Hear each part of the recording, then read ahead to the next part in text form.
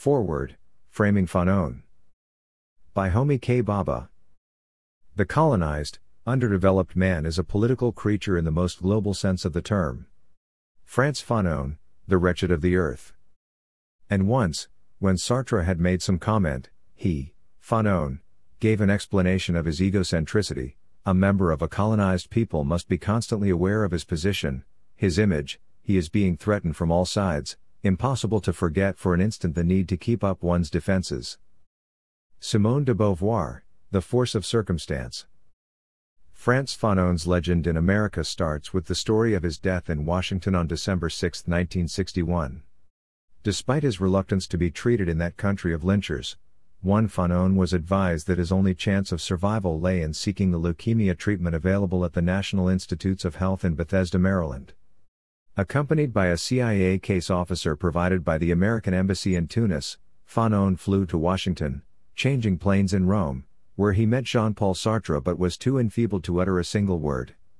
A few days later, on October 3, Fanon was admitted to the hospital as Ibrahim Fanon, a supposedly Libyan nom de guerre. He had assumed to enter a hospital in Rome after being wounded in Morocco during a mission for the Algerian National Liberation Front.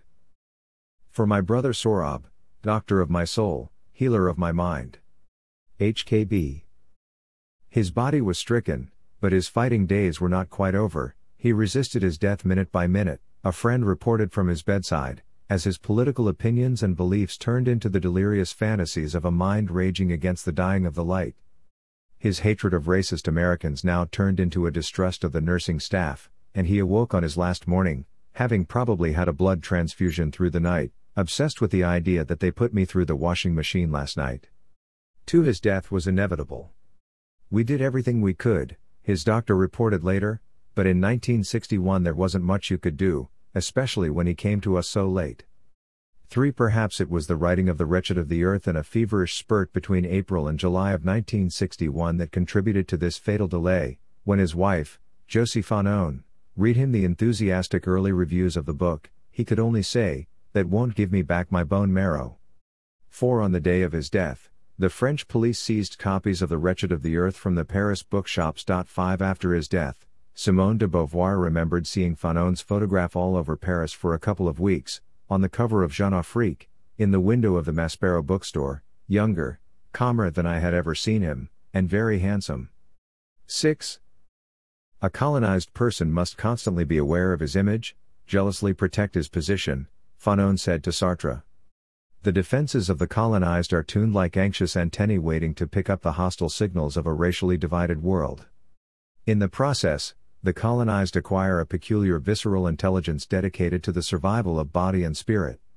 Fanon's two most influential texts, Black Skin, White Masks and The Wretched of the Earth, evoke the concrete and contrasting worlds of colonial racism as experienced in metropolitan France in the 1950s and during the anti-colonial Algerian War of Liberation a decade later. Is his work lost in a time warp? Is his impassioned plea that the Third World must start over a new history of man 7 merely a vain hope? Does such a lofty ideal represent anything more than the lost rhetorical baggage of that daunting quest for a non-aligned post-colonial world inaugurated at the Bandung Conference in 1955? Who can claim that dream now? Who still waits in the antechamber of history? Did Fanon's ideas die with the decline and dissolution of the Black Power movement in America, buried with Steve Biko in South Africa? Or were they born again when the Berlin Wall was dismembered and a new South Africa took its place on the world stage? Questions, questions. As we catch the religiosity in Fanon's language of revolutionary wrath, the last shall be the first, the almighty body of violence rearing up, 8, and run it together with his description of the widening circle of national unity as reaching the boiling point in a way that is reminiscent of a religious brotherhood, a church or a mystical doctrine. 9. We find ourselves both forewarned and wary of the ethno-nationalist religious conflicts of our own times. When we hear Fanon say that for the people only fellow nationals are ever owed the truth, 10. We furiously object to such a narrow and dangerous definition of the people and the truth.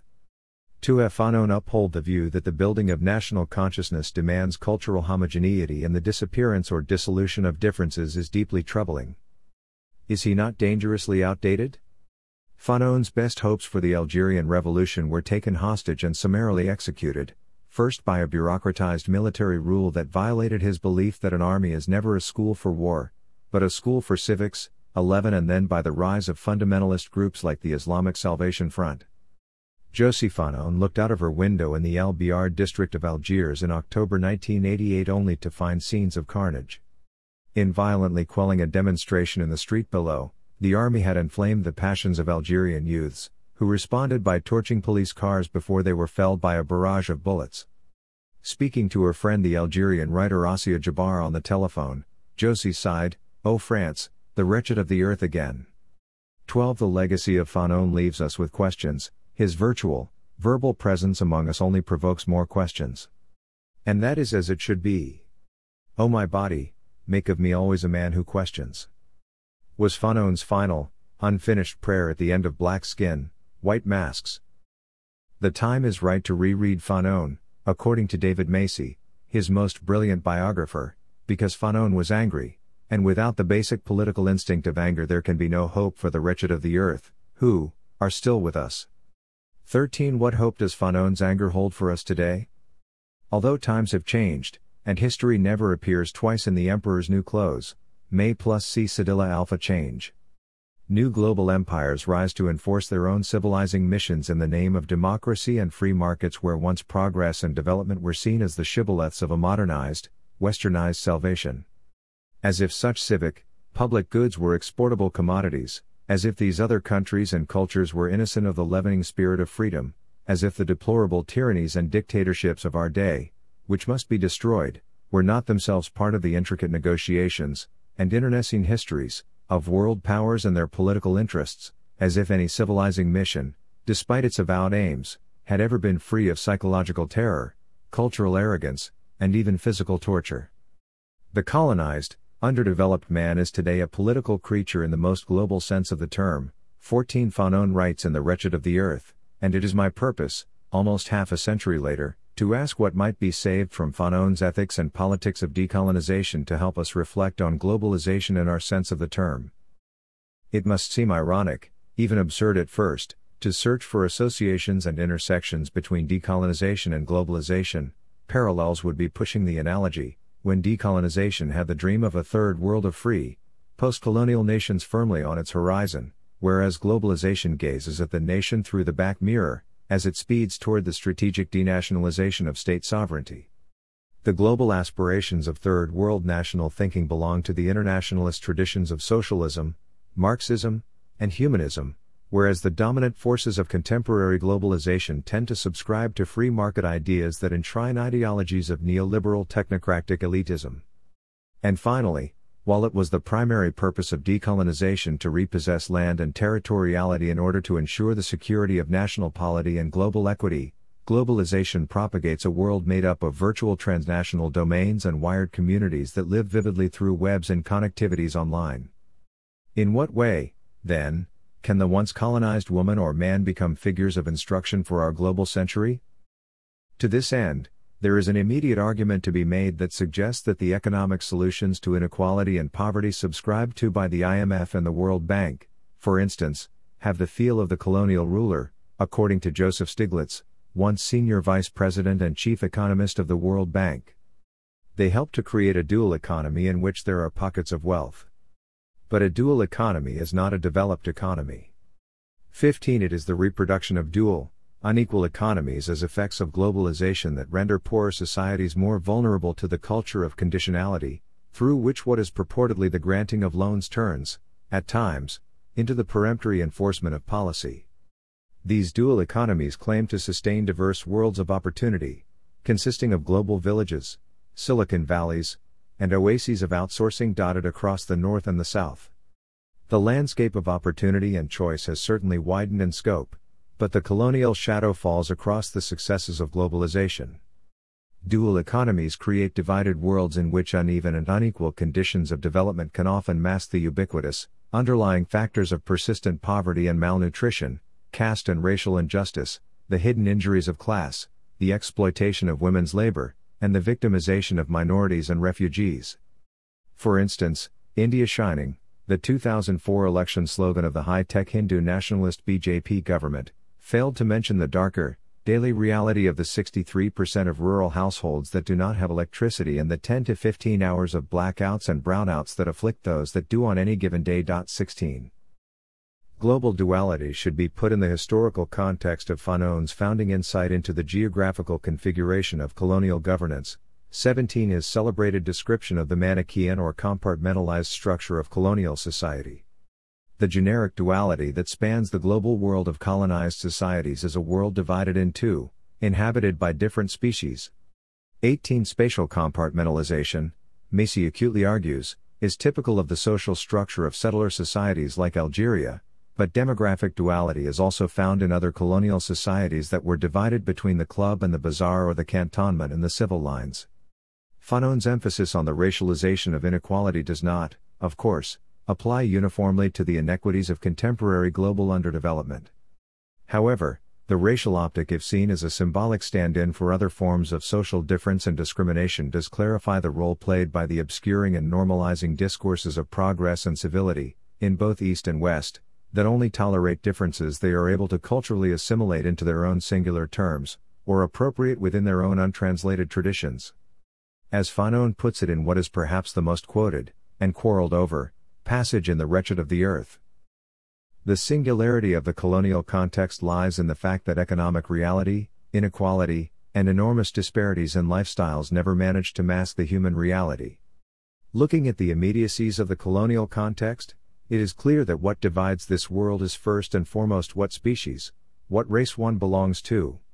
In the colonies, the economic infrastructure is also a superstructure. 19. In my view, The Wretched of the Earth does indeed allow us to look well beyond the immediacies of its anti-colonial context, the Algerian War of Independence and the African continent, toward a critique of the configurations of contemporary globalization. This is not because the text prophetically transcends its own time, but because of the peculiarly grounded, historical stance it takes toward the future.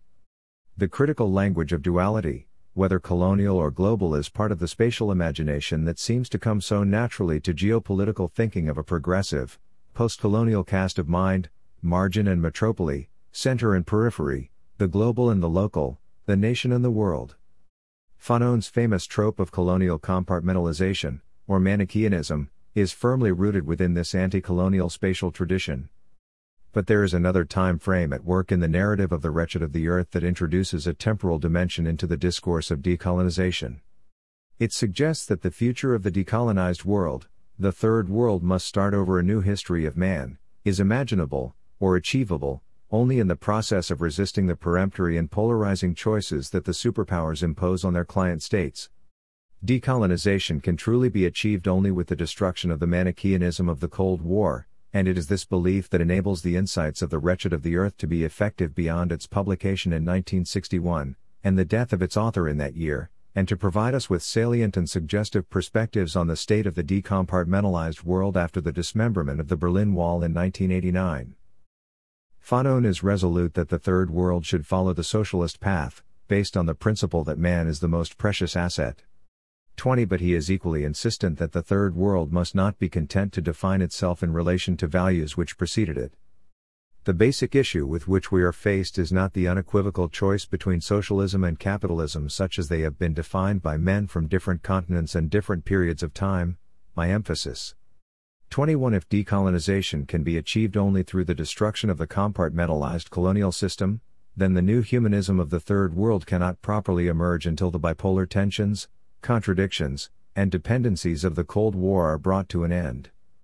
There are two histories at work in The Wretched of the Earth, the Manichaean history of colonialism and decolonization embedded in text and context, against which the book mounts a major political and ethical offensive, and a history of the coercive univocal choices imposed by the Cold Warriors on the rest of the world, which constitute the ideological conditions of its writing.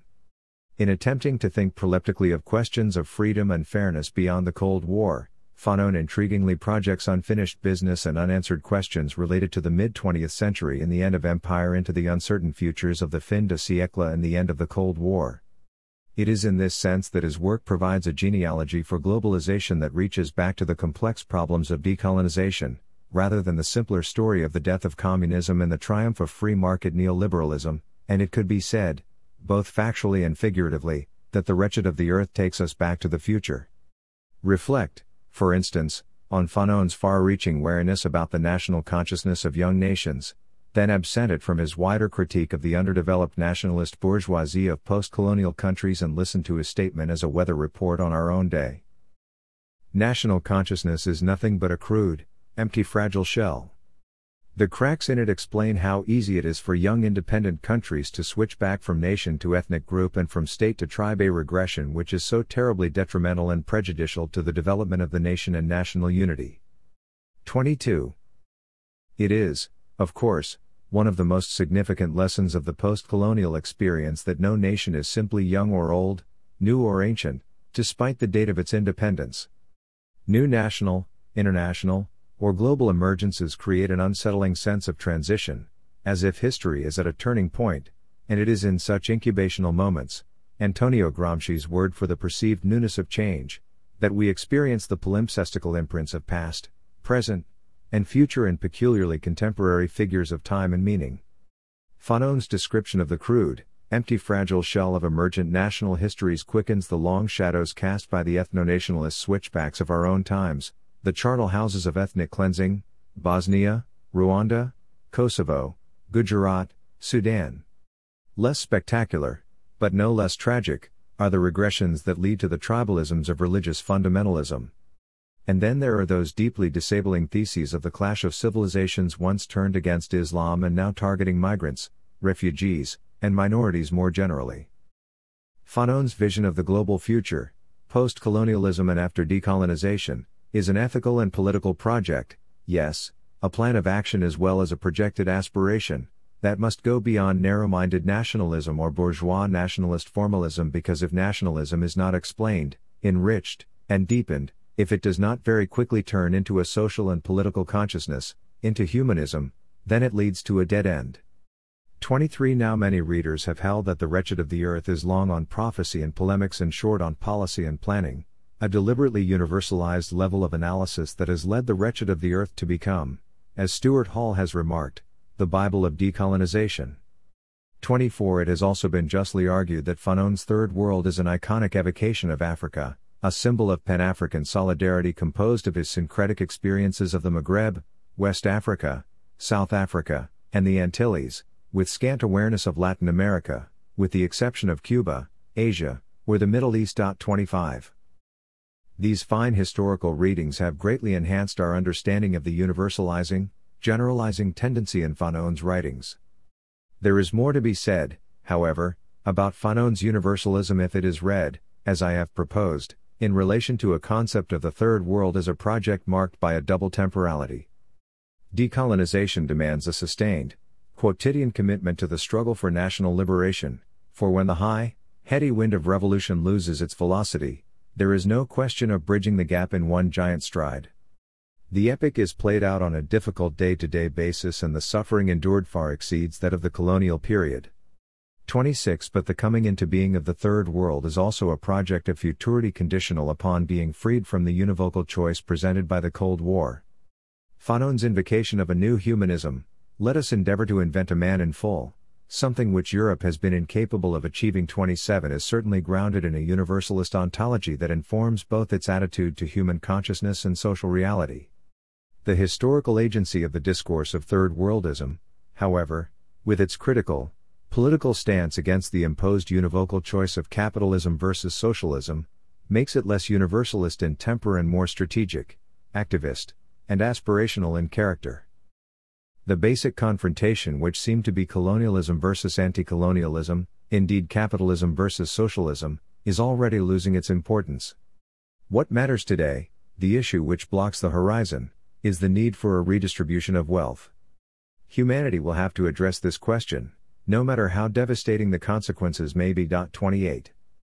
Fanon's call for a redistribution of wealth and technology beyond the rhetorical pieties of moral reparation. 29 is a timely reminder of the need for something like a right to equitable development, controversial though it may be, at a time when dual economies are celebrated as if they were global economies. And coming to us from the distances of mid-century decolonization, Fanon's demand for a fair distribution of rights and resources makes a timely intervention in a decade-long debate on social equity that is focused perhaps too exclusively on the culture wars, the politics of identity, and the politics of recognition. Fanon's call has certainly been heard by popular movements and social institutions committed to debt relief or forgiveness. It has led to health initiatives that see the availability of generic drugs for HIV/AIDS as an economic necessity for the right to life and human capability, and his influence is felt amongst reformist bodies that seek to restructure international trade and tariffs, and democratize the governance of global financial institutions, in favor of equitable assistance and redistribution. The actors and agents of these global initiatives of an international civil society in the making, whether they are NGOs, human rights organizations, international legal or educational bodies, or national and transnational popular movements, have done their best to resist the coercive cultures of univocal choice. Sometimes they succeed, often they fail, most likely they survive uncertainly between success and failure. By seeing the need for equitable distribution as part of a humanistic project, Fanon transforms its economic terms of reference. He places the problem of development in the context of those forceful and fragile psycho-affective motivations and mutilations that drive our collective instinct for survival, nurture our ethical affiliations and ambivalences, and nourish our political desire for freedom. I want to turn now to Fanon's exploration of the psycho-affective realm, which is neither subjective nor objective, but a place of social and psychic mediation, and, if I may quote Fanon out of context, the glowing focal point where citizen and individual develop and grow. 30. It is Fanon's great contribution to our understanding of ethical judgment and political experience to insistently frame his reflections on violence, decolonization, national consciousness, and humanism in terms of the psycho-affective realm, the body, dreams, psychic inversions and displacements, phantasmatic political identifications. A psycho-affective relation or response has the semblance of universality and timelessness because it involves the emotions, the imagination or psychic life, but it is only ever mobilized into social meaning and historical effect through an embodied and embedded action, an engagement with, or resistance to, a given reality, or a performance of agency in the present tense. The nervous conditions and political agitations of psychoaffectivity compose and decompose the compartmentalized worlds of colonialism and metropolitan racism. In Black Skin, White Masks, Fanon dramatically explores the psychoaffective predicament of the Antillean Negro as he is assailed by the depersonalizing, discriminatory gaze of racist recognition. Look, a Negro. The black person, a free French citizen from an overseas department of the Republic, is assailed on a public thoroughfare in Lyon or Paris. He is forced to inhabit an alienating and fragmented reality as soon as the white man's eyes calls forth this other being who is battered down by tom-toms, cannibalism, intellectual deficiency, fetishism, racial defects. 31 Black citizens are fixed as dies in the personae of stereotypes whose persecutory force creates a sense of social death, or they are vaporized into a more general climate of opinion where the racialized person is seen as a threat, an infection, a symptom of social decline, overdetermined from without, dissected under white eyes. I am fixed, and my long antennae pick up the catchphrases strewn over the surface of things. 32 It is the peculiarity of regimes of racial oppression that they make immediately visible and vivid the more mediated and abstract practices of power such as class division, the exploitation of labor, and social hierarchies of status. Looking at the immediacies of the colonial context, Fanon writes, it becomes clear that what divides this world is first and foremost what species, what race one belongs to. In the colonies the economic infrastructure is also a superstructure. The cause is effect. You are rich because you are white because you are rich. 33. It is the Manichaean mentality that goes with such racial cultural discriminations, and the economic divisions set up to accommodate and authorize them, that create the violent psychoaffective conditions that Fanon describes in The Wretched of the Earth. The colonial vocabulary is shot through with arrogance, antagonism, and anxiety, those hysterical masses, their blank faces, this vegetative existence. 34 The colonized, who are often devoid of a public voice, resort to dreaming, imagining, acting out, embedding the reactive vocabulary of violence and retributive justice in their bodies, their psyches. To blow the colonial world to smithereens is henceforth a clear image within the grasp and imagination of every colonized subject. To dislocate the colonial world. To destroy the colonist sector. Challenging the colonial world is not a rational confrontation of viewpoints. It is not a discourse on the universal, but the impassioned claim by the colonized that their world is fundamentally different. 35. There is more to the psycho-affective realm than the subject of violence, which has become the cause célèbre of the first chapter of The Wretched of the Earth, on violence. Hannah Arendt's assault on the book in the late 60s was an attempt at staunching the wildfire it spread across university campuses, while she readily acknowledged that it was really Sartre's preface that glorified violence beyond Fanon's words or wishes. Sartre fanned the flames, we have certainly sown the wind, they are the whirlwind.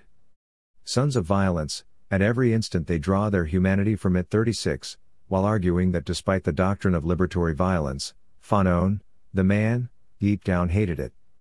37 It is difficult to do justice to Fanon's views on violence, or to appreciate his passionate approach to the phenomenology of decolonization, without acknowledging a profound internal dissonance, in French colonial thought, between the free standing of the citizen and the segregated status of the subject, the double political destiny of the same colonized person.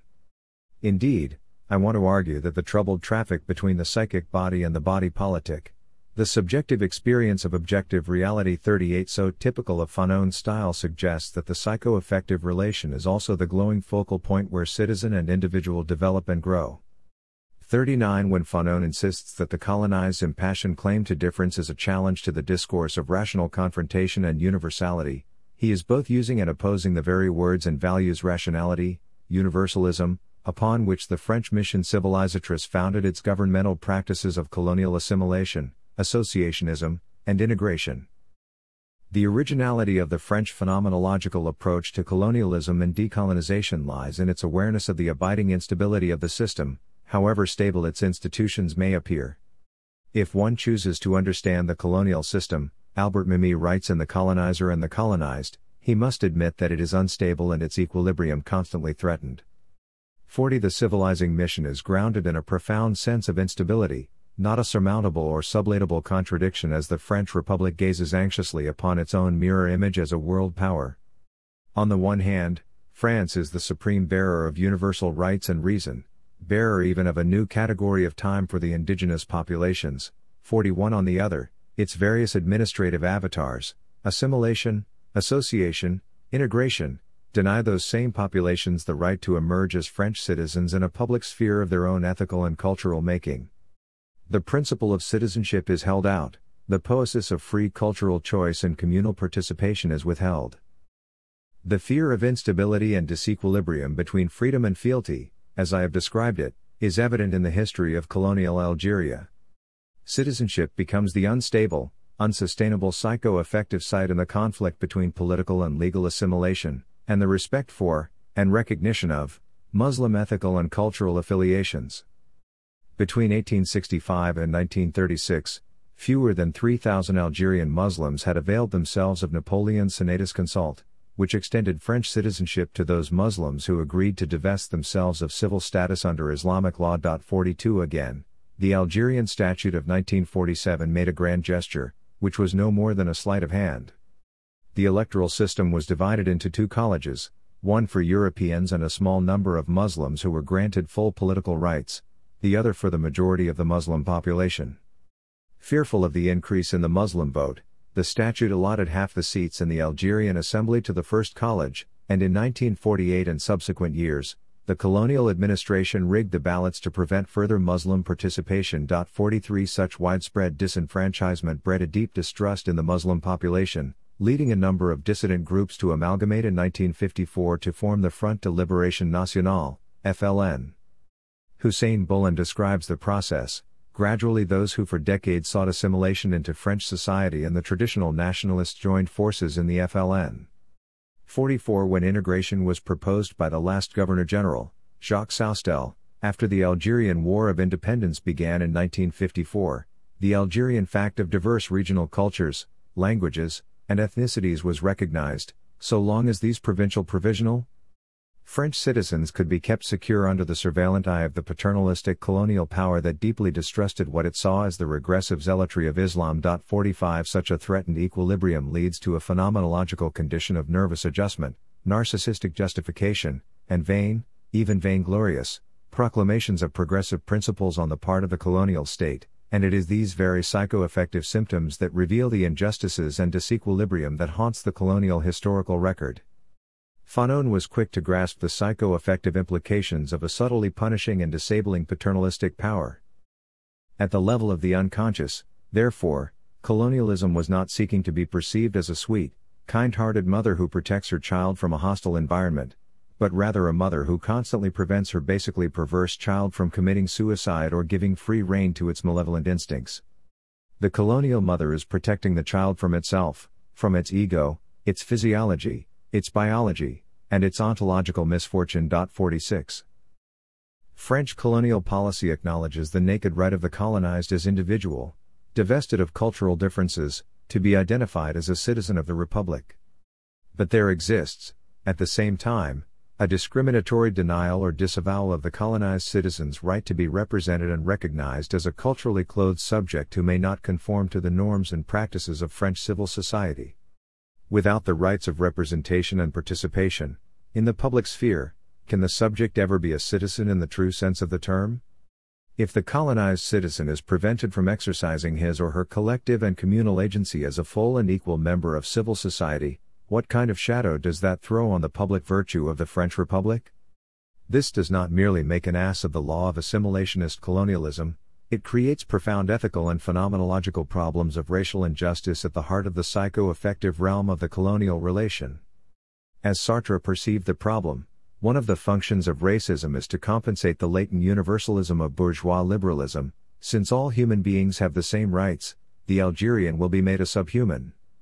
47. It is this anomalous and ambivalent situation of universality with racism, and formal citizenship without equality, that is an unresolvable embarrassment within the ideals and ideologies of the civilizing mission. I use the word embarrassment advisedly, to return to the question of colonial instability and my discussion of the psycho-affective sphere in The Wretched of the Earth.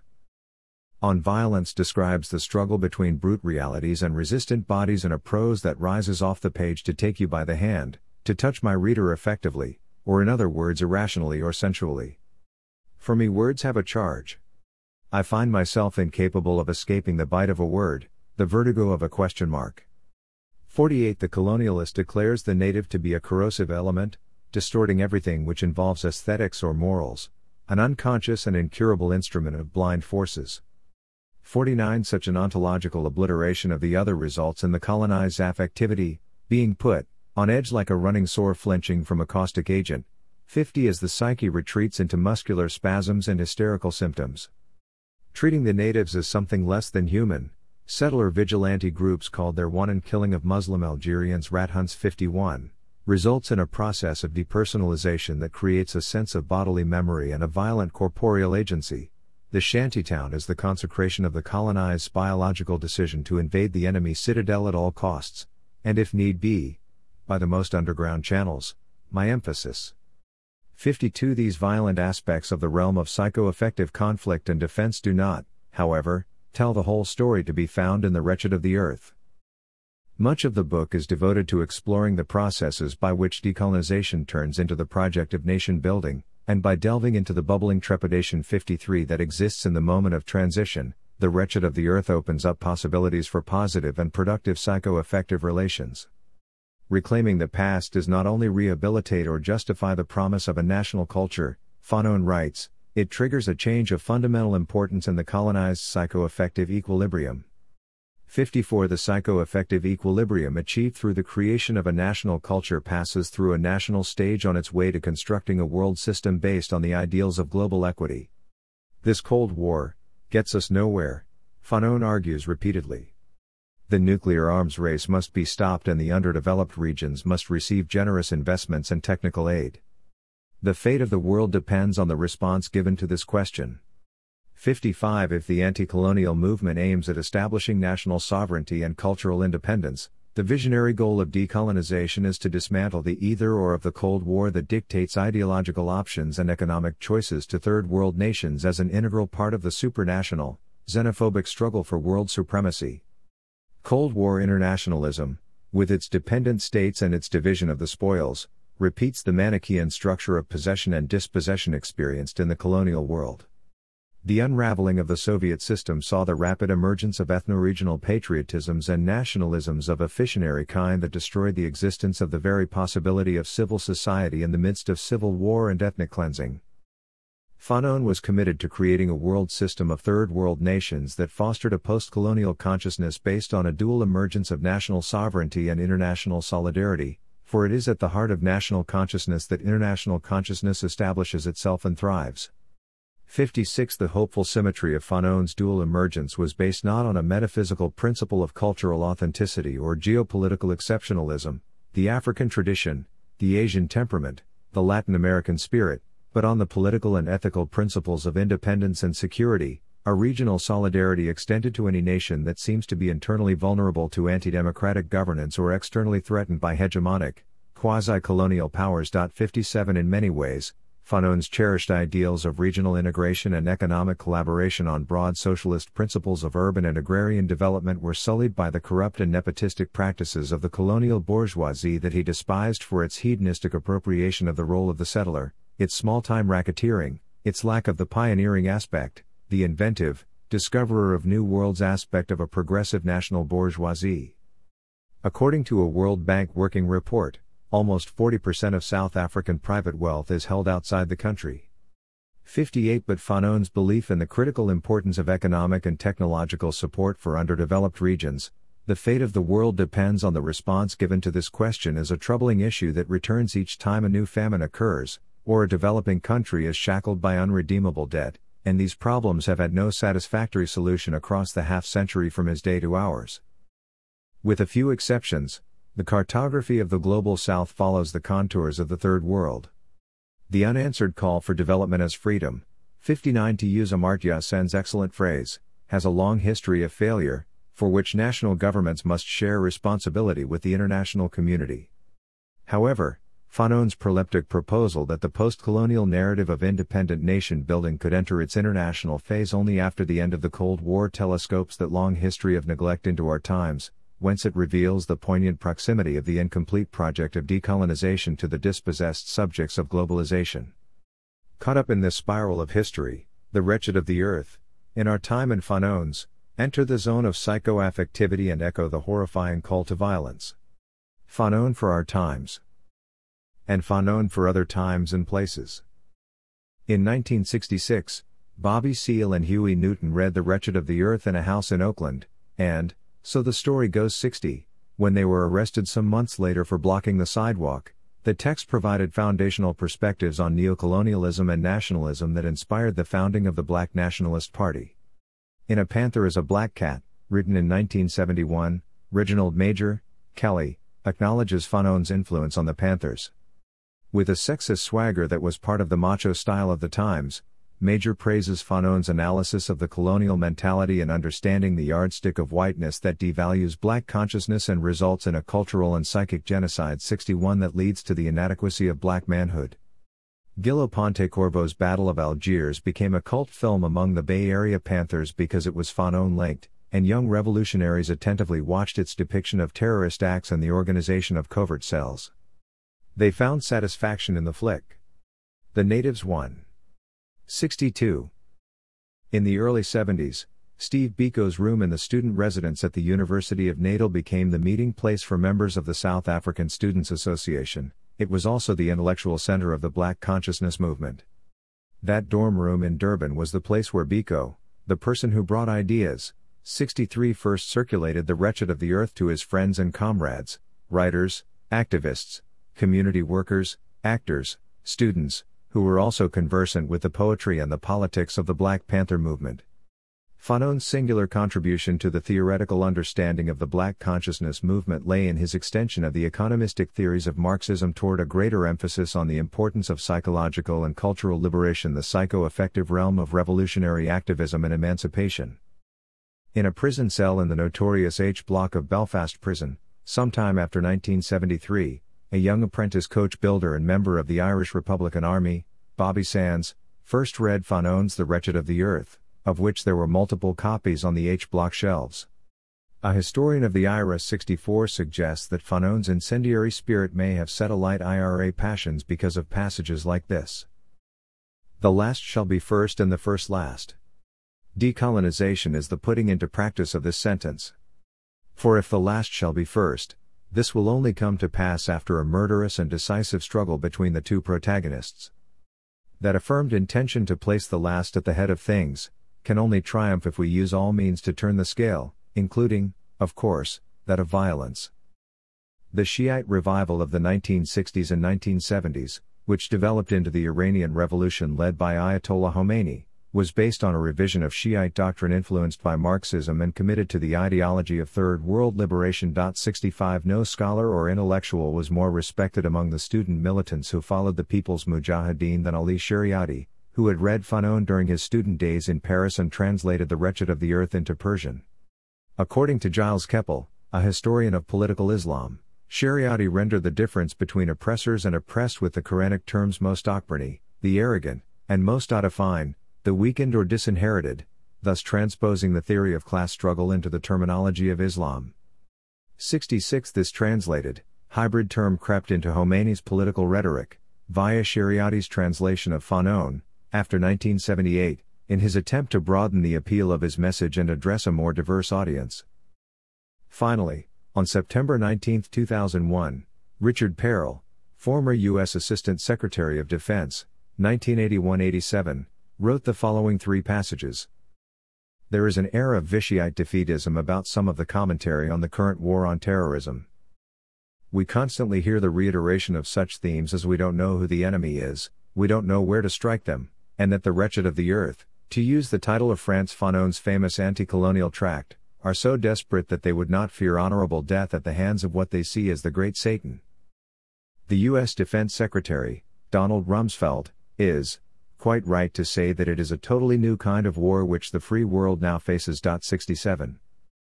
Fanon acknowledges the enormous significance of this phenomenological level of life when he opens his essay on national culture with one of his most enigmatic and inspiring pronouncements: each generation must discover its mission, fulfill it or betray it, in relative opacity.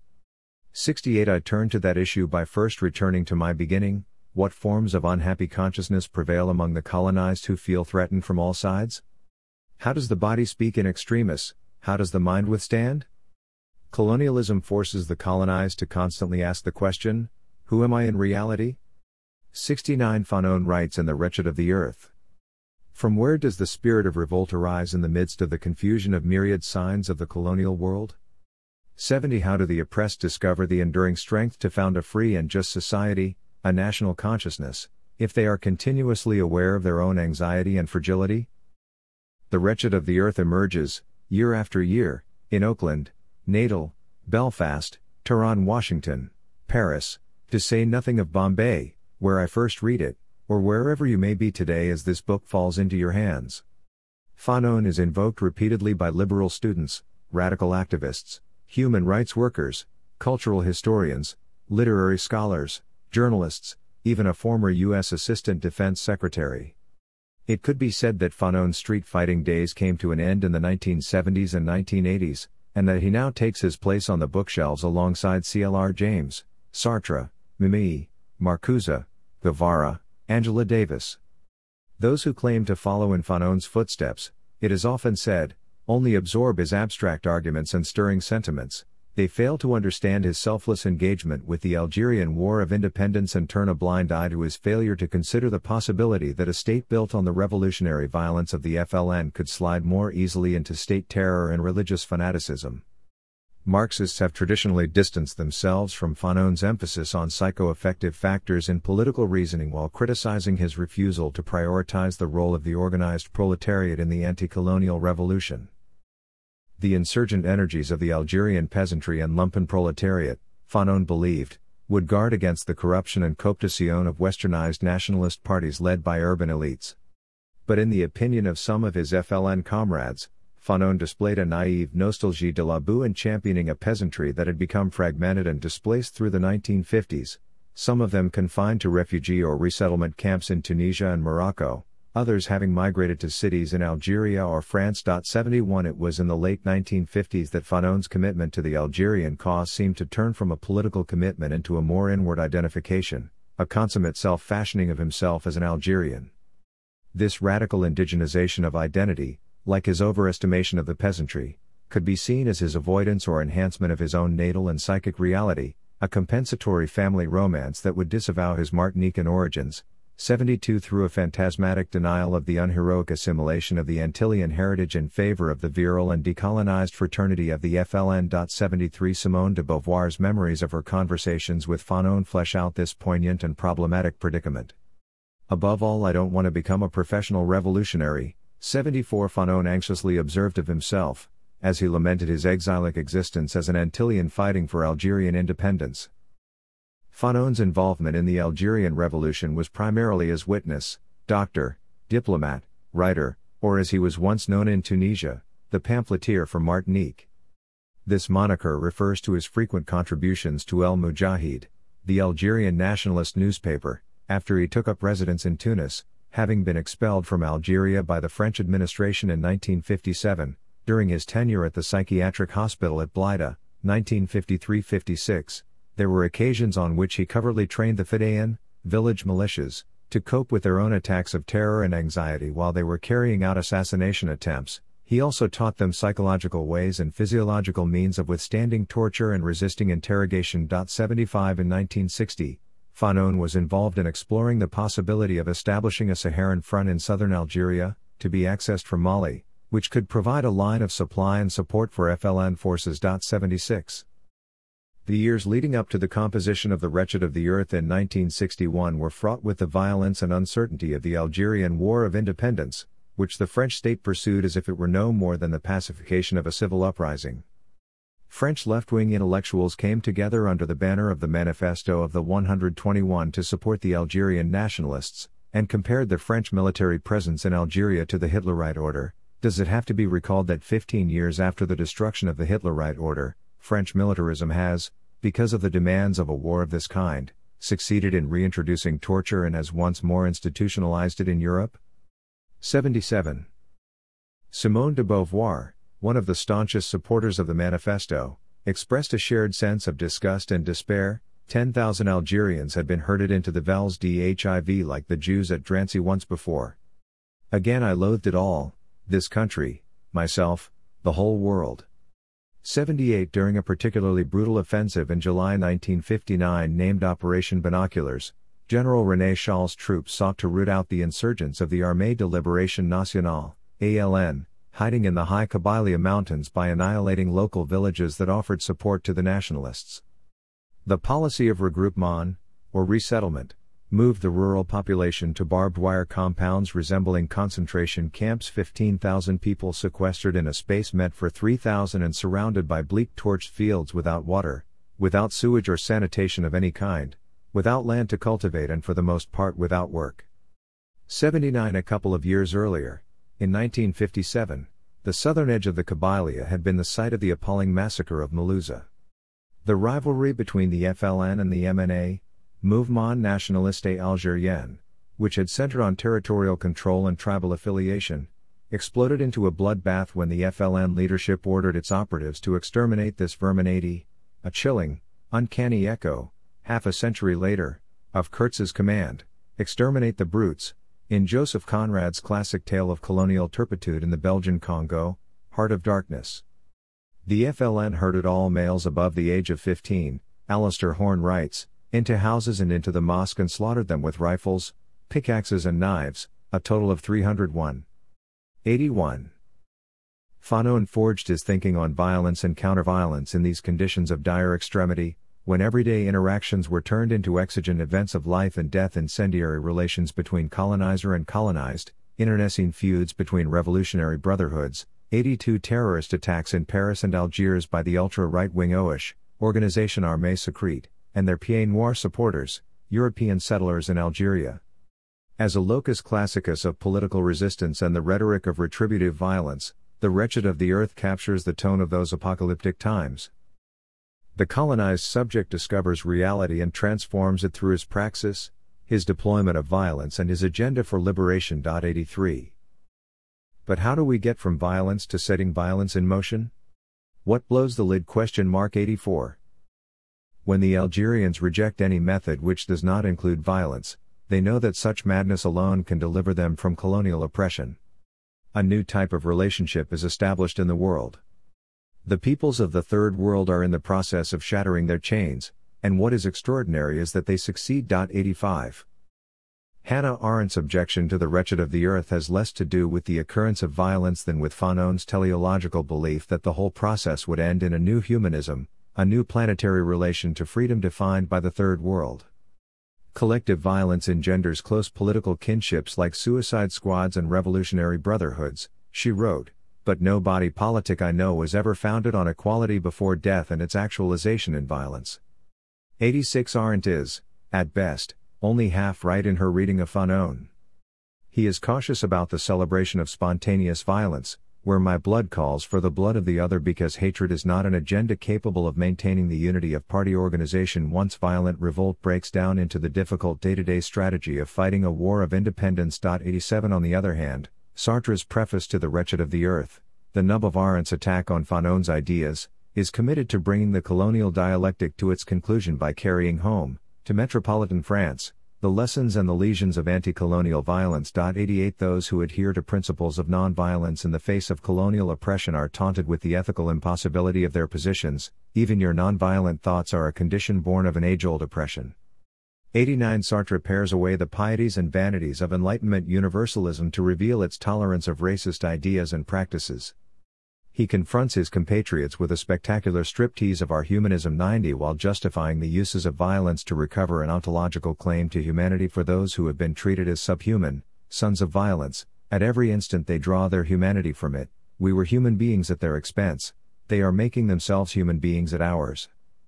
91. For Arendt, Fanon's violence leads to the death of politics. For Sartre, it draws the fiery, first breath of human freedom.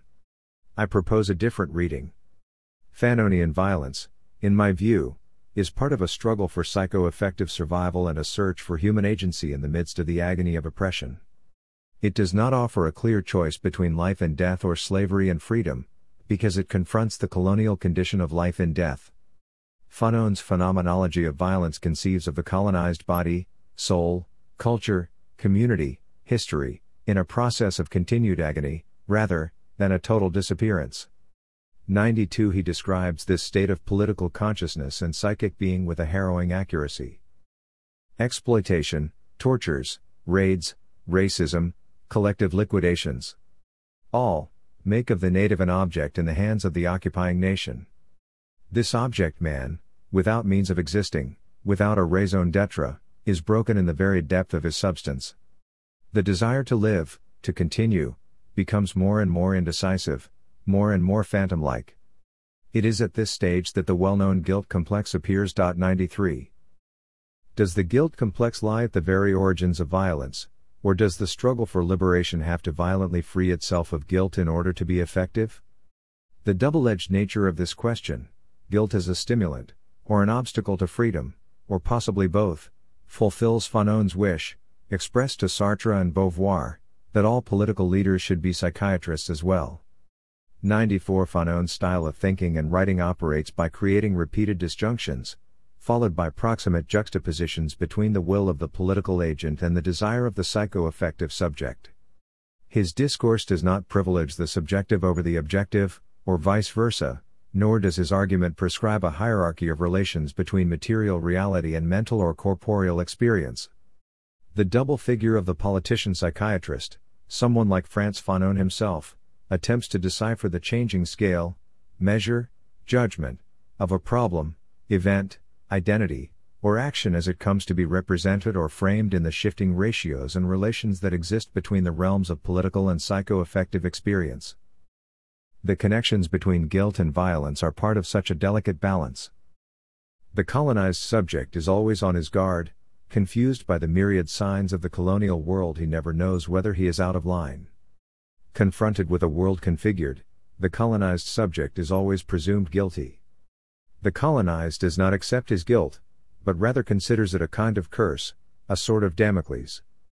But deep down the colonized subject knows no authority. He is dominated but not domesticated. He is made to feel inferior, but by no means convinced of his inferiority. He patiently waits for the colonist to let down his guard and then jumps on him. The muscles of the colonized are always tensed.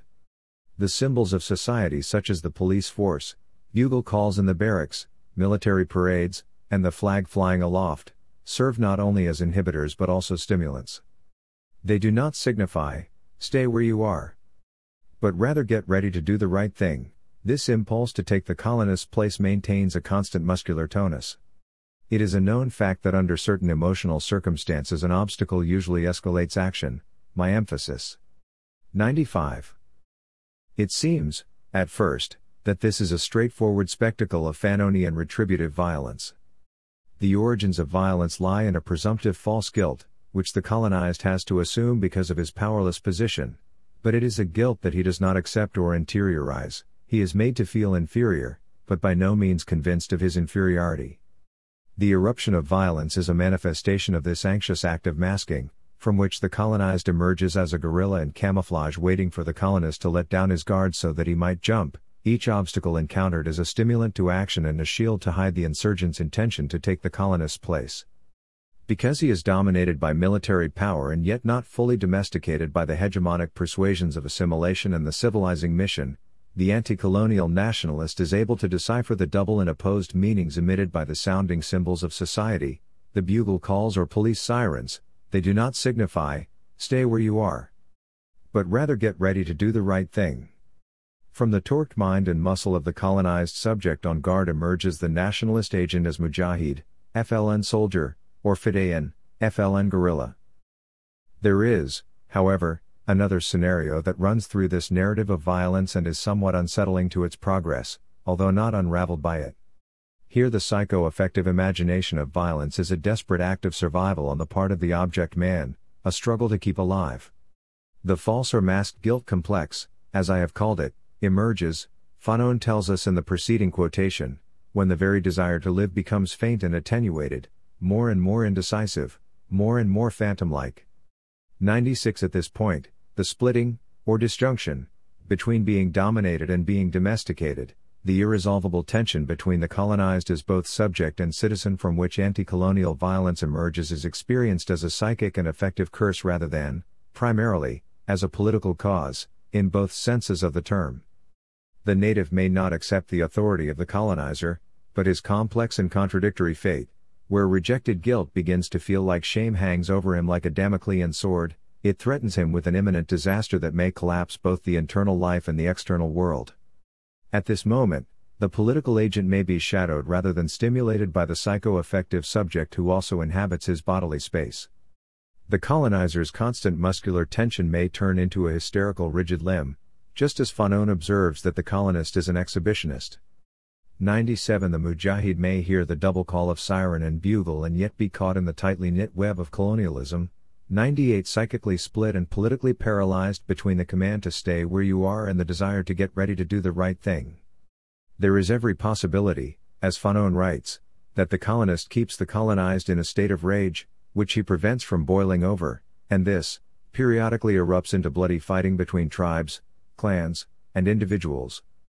99 The aspiration to do the right thing might be felled by the fragility of the individual, by atavistic animosities, by the iron hand of history, or by indecision and uncertainty, but these failures do not devalue the ethical and imaginative act of reaching out toward rights and freedoms. Fanon, the phantom of terror, might be only the most intimate, if intimidating, poet of the vicissitudes of violence. But poetic justice can be questionable even when it is exercised on behalf of the wretched of the earth. And if, as I have argued, the lesson of Fanon lies in his fine adjustment of the balance between the politician and the psychiatrist, his skill in altering the scale between the social dimension and the psycho-affective relation, then we have to admit that he is in danger of losing his balance when, for instance, he writes, violence can thus be understood to be the perfect mediation. The colonized man liberates himself in and through violence. The praxis enlightens the militant because it shows him the means and the end.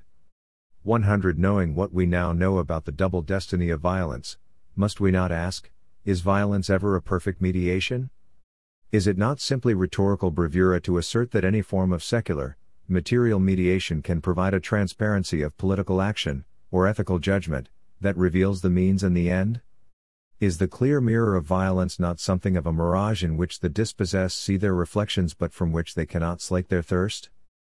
Fanon has a rich variety of readers who do not come to his work to seek the perfect mediation of violence. They turn to the wretched of the earth, generation after generation, for a more obscure reason, armed only with an imperfect sense of obligation toward the ideals they want to serve and the values they seek to preserve. The message they take away from Fanon's book is a quieter, more contemplative one: each generation must discover its mission, fulfill it or betray it, in relative opacity. 101. According to his friends, Fanon was somewhat opaque in person. There was a dark and hesitant air about him that infused his speech and writing with an enigmatic quality, as though they contained obscure, disturbing prophecies. 102. His publisher, Francis Jeanson, called it the bodily aspect of his intellectual approach. 103. Jean Daniel, the editor of Le Nouvel Observateur, remembers that the handshake of the dying Fanon became more urgent and always seemed to have a message. 104. The deeper messages of poet-politicians are never as easy to decipher as the myths offered up in their names. It is for this reason that I have tried, in this essay, to trace the prophecies of Fanon's living hand as it rises again to beckon enigmatically toward our own times, in this new translation of The Wretched of the Earth. Each age has its peculiar opacities and its urgent missions. The parts we play in the design and direction of historical transformations are shadowed by the contingency of events and the quality of our characters. Sometimes we break the mold, at others, our will is broken. What enables us to aspire to the fraught and fervent desire for freedom is the belief that human beings are capable of imagining what Fanon once described as a time, that must no longer be that of the moment or the next harvest but rather of the rest of the world. 105. I would like to thank Mark Jung and David Mulrooney for invaluable assistance with this essay, and Leah Brosgel for her excellent translations.